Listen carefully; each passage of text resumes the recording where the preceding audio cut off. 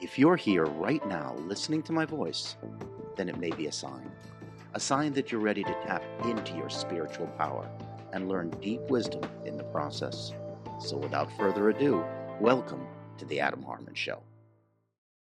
Today we're going to be talking about something that affects so many people out there. I would venture to say it has affected you at some time in your life, and that is the subject of procrastination. This episode is entitled Overcoming Procrastination Now with capitals on NONW and learning a powerful technique to overcome this nasty habit. So if you've ever procrastinated or it does plague your life, listen up. Today I'd like to start this whole conversation with a quote that I channeled through during meditation. And my guide told me the following: "You only own your thoughts, words, actions, and integrity. Take loving ownership of these defining possessions, and you will eventually own the life of your dreams." Now, what does this have to do with procrastination? Well, procrastination is all about thoughts and actions, 2 out of those 4 things, that you have not taken full ownership of. And also understanding an equation. You got a lot of thoughts in your head over the course of a day, but how many of them turn into action?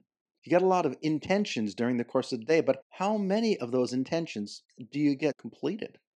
Thoughts that are sustained for long enough create actions. This is an important equation to understand. So you've got all these different thoughts during the day, and you find yourself in many situations getting dragged off from one intention onto another project, onto another thought. The mind constantly wanders. It loves to be able to expand thoughts. Now, this can be a problem in regards to getting things done and making intentions or thoughts about getting things done actually turned into actions. But there is one saving grace in the design of your mind, and that is that you're programmed to only focus on one thing at a time. The concept of multitasking actually means being able to switch from one thought to another quickly, as opposed to thinking about 2 thoughts at the same time. You aren't programmed to do that. You are not a computer.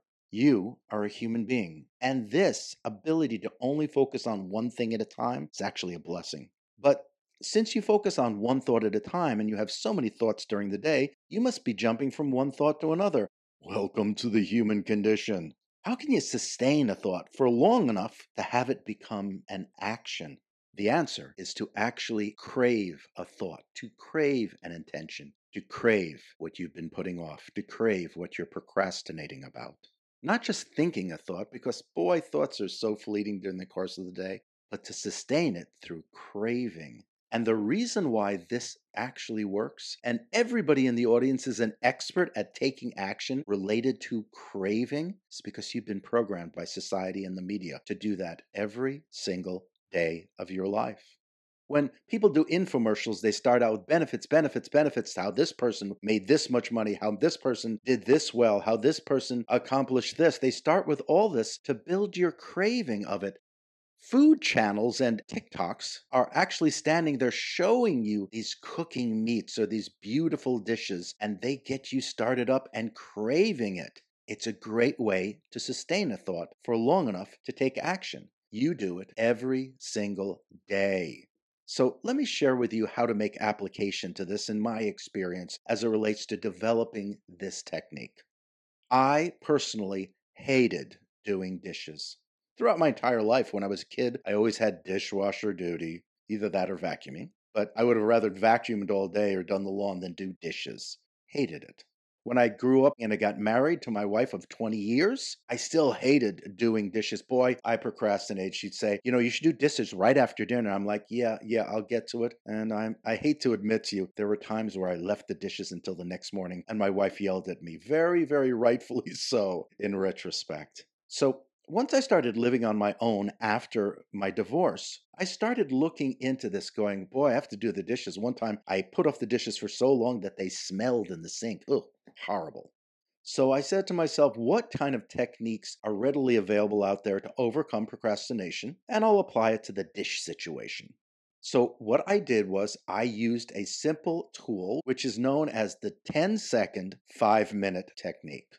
The 10-second 5-minute technique is a very, very interesting technique. It's where you basically are standing there going, I'm going to count from 10 to 1, and when I reach 1, I'm going to set a timer on whatever form of timer I used my iPhone at the time for 5 minutes. knowing full well that as I finally got to 1 on the countdown from 10 to 1, I would start it, and in 5 minutes, if I wanted to stop, at that point, I could stop. It's totally up to me, total free will situation. Studies on this showed that a large portion of individuals kept up whatever they had been procrastinating on after the 5-minute point. And that's a really interesting bit of information here, and it works for certain individuals. But you know something? I hated dishes so much. I tried it, I went into it, and many times I would actually stop after 5 minutes. So what was missing there? The motivation was missing there. And I thought about it for a while, actually in a deep meditation. And I said, I've got to be able to crave this.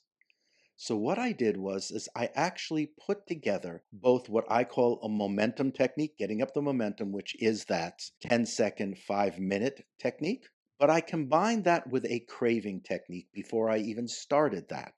I said to myself, what could I possibly crave about this thing that I totally dislike?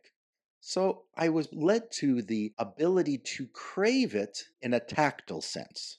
I thought about how nice it feels to wash my hands, how nice it feels to get the water at a perfect temperature, how nice it feels also, even to do with the dishes, that a stain comes off so easily and it's just easy going. You can just brush it off with the brush as opposed to scrubbing it with a sponge. All of these different things, I'm like, wow, that feels good. Wow, this feels good. So before I did the 10-second, 5-minute technique, I built a sense of physical, tactile attributes that I could crave about that specific activity. And to this day, there has not been a time that I haven't finished the dishes, that I haven't gone past the 5-minute point, and then afterwards felt great about it. No resistance. Absolutely amazing. So when you are out there right now thinking about what you're procrastinating about, build up that feeling of craving what you had previously been avoiding, and then walk into your 10-second, 5-minute technique. The combination of both of them works so well, it's ridiculous. So try this at home. Take a look at all the different things you're procrastinating about and build up craving scenarios. Then combine it with the 10-second, 5-minute technique to allow you to get the best results. Well, that's it for this episode of The Adam Harman Show. Thanks for tuning in. If you like what you heard today, make sure you subscribe, like, rate, or even cut and paste the link to this show and put it on your social media.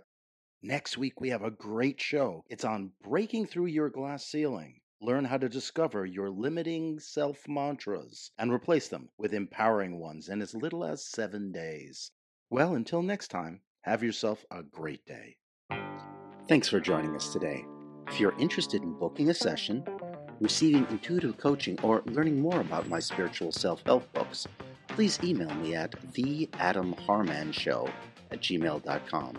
That's TheAdamHarman show@gmail.com. Take care and have a great day. We'll catch you on the next episode of The Adam Harman Show.